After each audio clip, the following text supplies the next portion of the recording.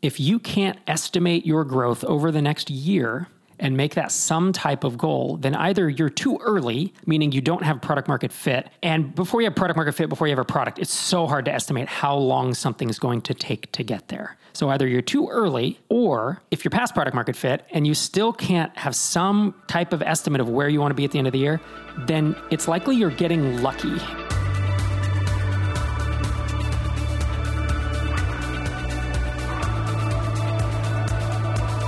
Welcome back to this Happy New Year edition of Startups for the Rest of Us. I'm Rob Walling, and this is the first episode of the new year. I recorded a version of this episode 2 days ago while my family and I were at a resort in Jamaica, and I was actually looking out over an infinity pool, looking at the Caribbean Sea, and it was an amazing respite from the cold of Minneapolis, but also just the day-to-day of life. We were in a place where we couldn't decide to get distracted by doing laundry or being bothered by how dirty the kitchen is or going into the basement and seeing all the clutter. We were away from it for about 8 days. And that episode I recorded was just not good. It was really bad. And it's funny. At first I thought there would be a bunch of background noise, and there wasn't. But as I listened back to it, I thought to myself, this is not helpful. It's not generalizable to people.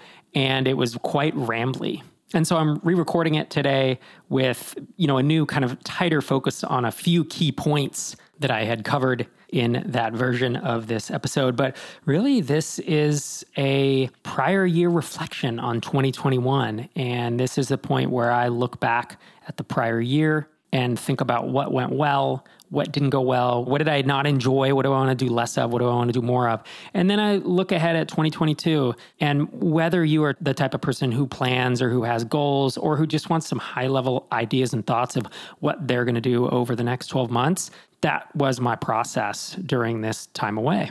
And it wasn't a typical founder retreat. If you've listened to this podcast for any length of time, we call them founder retreats. And I actually took this practice from my wife, Sherry Walling, also known as Zen Founder, who has actually written an ebook called The Zen Founder Guide to Founder Retreats. And you can buy it. I don't remember if it's $20 or $25. It's so worth the money if you're going to take a couple days away and do this kind of deliberate ritual. And whether you do it twice a year, whether you do it once a year, it is something that can really help shape where you're headed long term. It pulls you out of the day-to-day so that you're not thinking, what am I going to do this week? What am I going to do next week? You start thinking, what am I going to do next quarter, next half of the year, next year? And I know that for myself, I tend to get heads down and relentlessly execute on whatever's in front of me. And oftentimes I don't pull my head up and look and say, where do I want to be 1, 3, 5 years from now? And so that's what a founder retreat can do for you. If you've never taken one, I highly encourage you to do it.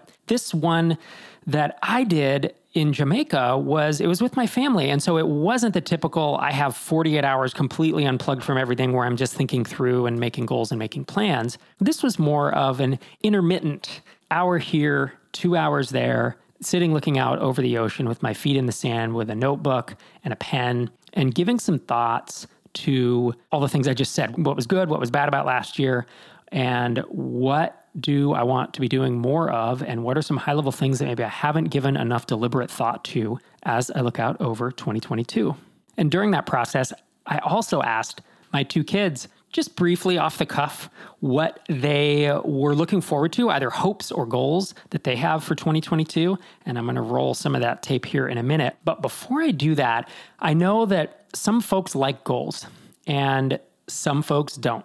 And I get it. There's a time and a place for goals, given how specific you want to make them. Sometimes you're like, I want to be at 20K MRR by the end of the year. And other times it's like, I want to have, written 1,000 words a day by the end of the month. Or I want something maybe more amorphous. I want to be enjoying what I'm doing, in my day-to-day work by the end of the year. All of these things, they have a time and a place. And sometimes you just have a year where you can't be as specific as you want to be, right? Or you're going to set some goals where you just don't know if you're going to be able to achieve them. What I will say is that if you're running a startup, if you can't estimate your growth over the next year and make that some type of goal, then either you're too early, meaning you don't have product market fit.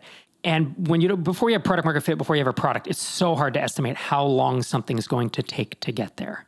So either you're too early, or if you're past product market fit and you still can't have some type of estimate of where you want to be at the end of the year, then it's likely you're getting lucky and that you're going to plateau at some point and not be able to fix it or not know how to fix it right off the bat. Maybe you'll probably figure out how to fix it because you're a smart founder, but you might stay plateaued for potentially a very long time.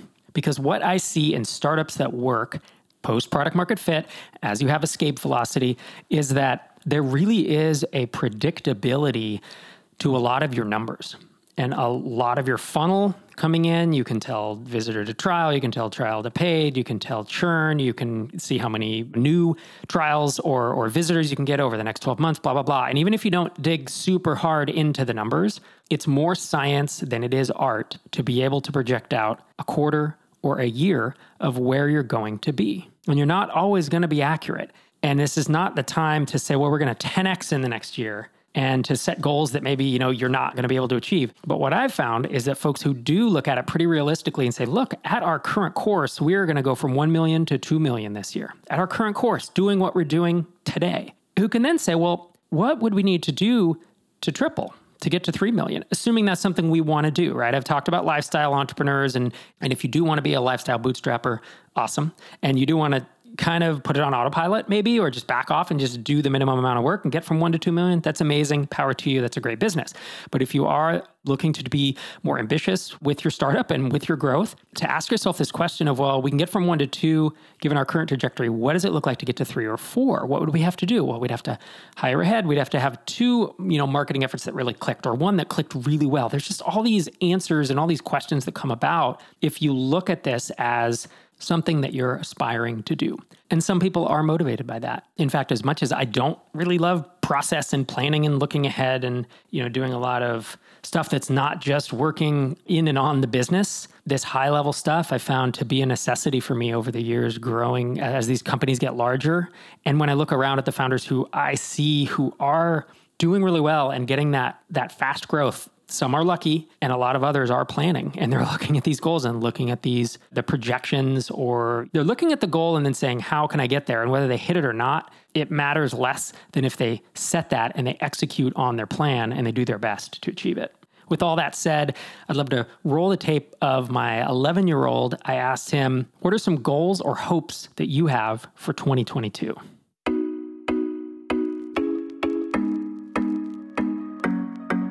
I'm working hard in school, but I want to work harder. I want to take care of the animals we have in our home, because that's important. I want to live with screens, but in a controlled amount, be healthy. I want to have fun with the family. I also want to work hard on the violin, maybe improve on that. I want to help people when they need help. And I want to live a good life. I guess that's broad, but yeah. I asked my 15-year-old the same question. I'll roll that tape in just a couple minutes, because something that I was quite pleased with during these moments that I was thinking about and reflecting on 2021 was just how much that my team and I have been able to accomplish in the last year. And it gave me this sense of, I think, gratitude, but also pride, just pride in the fact that we closed Tiny Seed Fund 2 and are on our way to closing our EMEA fund, the Europe, Middle East, and Africa, that we funded 2 more batches. We're almost to our 60th company, and we ran 6 microconfs, 2 were remote and 4 were in person, just to run in-person events this year. We hadn't run them in so long, shipping 52 podcast episodes, doing 20-something live streams. There's all this stuff that you forget in the day-to-day. Until I wrote it out, it just hadn't sunk in how much we're actually able to accomplish in 2021, even though, the first half, we didn't have vaccines, right? I got my second dose in May of 2021. So before that, it was still mostly lockdown-ish, from depending on which state I was in. We were back and forth between California and Minnesota. It was just 2020 and the early part of 2021 kind of all blend together for me. And I think for a lot of us, because it was kind of like pre-vaccine, post-vaccine, right? That's when things started to change. But as I looked at this list of what we were able to accomplish as a very small team, it made me realize the potential that we have to accomplish in 2022 in terms of running even more events and, being able to fund another 40 to 60 companies across multiple batches. We'll have 2 in the Americas and 1 across EMEA. And so I was able to celebrate those wins and get excited about the year ahead. I was also able to, I think, reflect on probably some things that I should have realized earlier, mistakes or at least miscalculations, things I could have done better.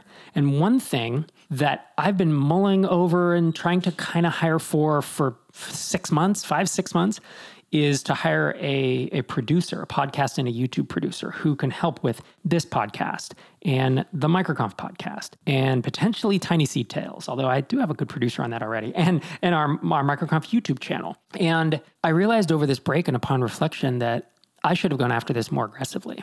And I probably from the start should have made it a full-time hire. First, I was trying to do freelance, part-time. And then I was like, well, I could do full-time freelance, or maybe I could get multiple people. It was just this dilly-dally. I talked to some agencies, and I see that as a process that didn't go fast enough.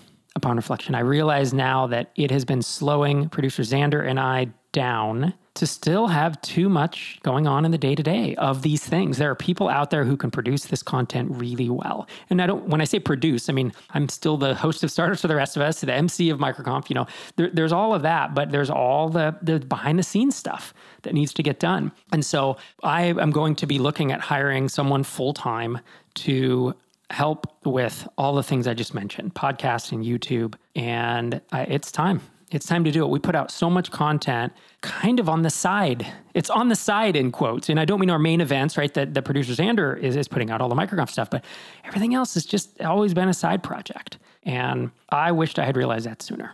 And if you are someone who listens to the show, you'd probably be a perfect fit. If you either are an audio or a video editor / producer, someone who can weigh in on content decisions and help us ship more stuff, I am going to be putting a job description together, but please do reach out to me, rob@microconf.com, because I'd love to have a conversation. And then one of the other things that I reflected on that I would have done differently in 2021 is when we decided to schedule the MicroConfs, we clustered them together in kind of a road show. So it was like, there's going to be 4 of them in 4 weeks. And then we added on, we had to relocate London. So it was going to be 5 in 5 weeks. Then we couldn't have London because of Delta. So, we wound up doing 4 in 4 weeks. It was a ton of work, and it wasn't something that I think we'll do again, because spacing them out is fine. Like, no one else cares, right? Attendees coming to one event don't really care that there's another event the next week, but it did put a ton of pressure on producer Xander, who's trying to basically plan all these events all at one time. And then it was a lot of travel in, a short time span, which is obviously hard on some of us. I think hard on me because of the family back home. So this wasn't one that I feel like I wouldn't say, is a mistake. It was an experiment. So many of these things in startups are experiments, and we just made the call and we got excited about it. And then when we did it, it was like, Xander and I looked at each other, let's not do that again. So what we're looking at in 2022 is making a change. And it actually gets me excited to look out and think, okay, well, what if we had one event almost every month in 2022? There would be obviously our flagship growth events.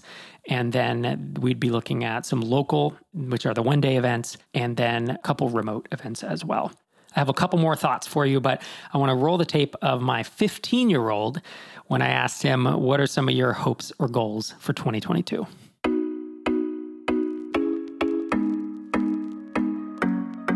I'm hoping 2022 is finally going to be the year that COVID kind of ends. Like, we dropped the mask mandate and I can walk around school again without masks and social distancing and stuff. That'll be nice. It's also going to be the year that I turn 16, so I'm hoping to get my driver's license. And if I finally stop procrastinating, finish my book. I'm also hoping to get a good gaming computer, not the one that I have now, so I can run stuff on high graphics without my CPU spontaneously combusting. I'm also going to try and expand my Warhammer 40,000 collection. I own a decent amount of stuff, but no complete armies yet, and I'd like to fill those out. By the way, if this format feels familiar, you've probably heard it on Zen Founder. Sherry's the one who has actually done a lot of the interviews with our kids and bringing them into the podcast episodes. And I've never done it on Startups for the Rest of Us. And it was just so easy to do. These interviews or these, short clips of the boys were actually recorded while we were in Jamaica. And that was one of the advantages of being there with the family with a microphone in hand. And I want to leave you with one final thought about the power of focus and the idea that most of us have shiny object syndrome. And most of us take on too many things and continue to work on things that aren't working.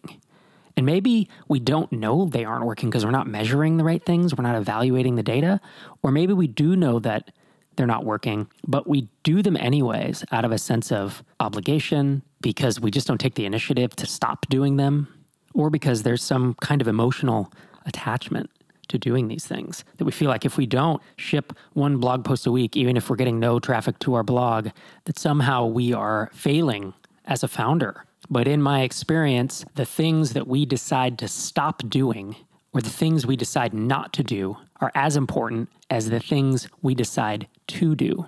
So as you reflect on 2021 and 2022, or even if you're listening to this a year or 5 years from now, I encourage you to think hard about what's working, what's not, what do you want to do more of, what do you want to do less of, and what do you want to stop doing in the new year.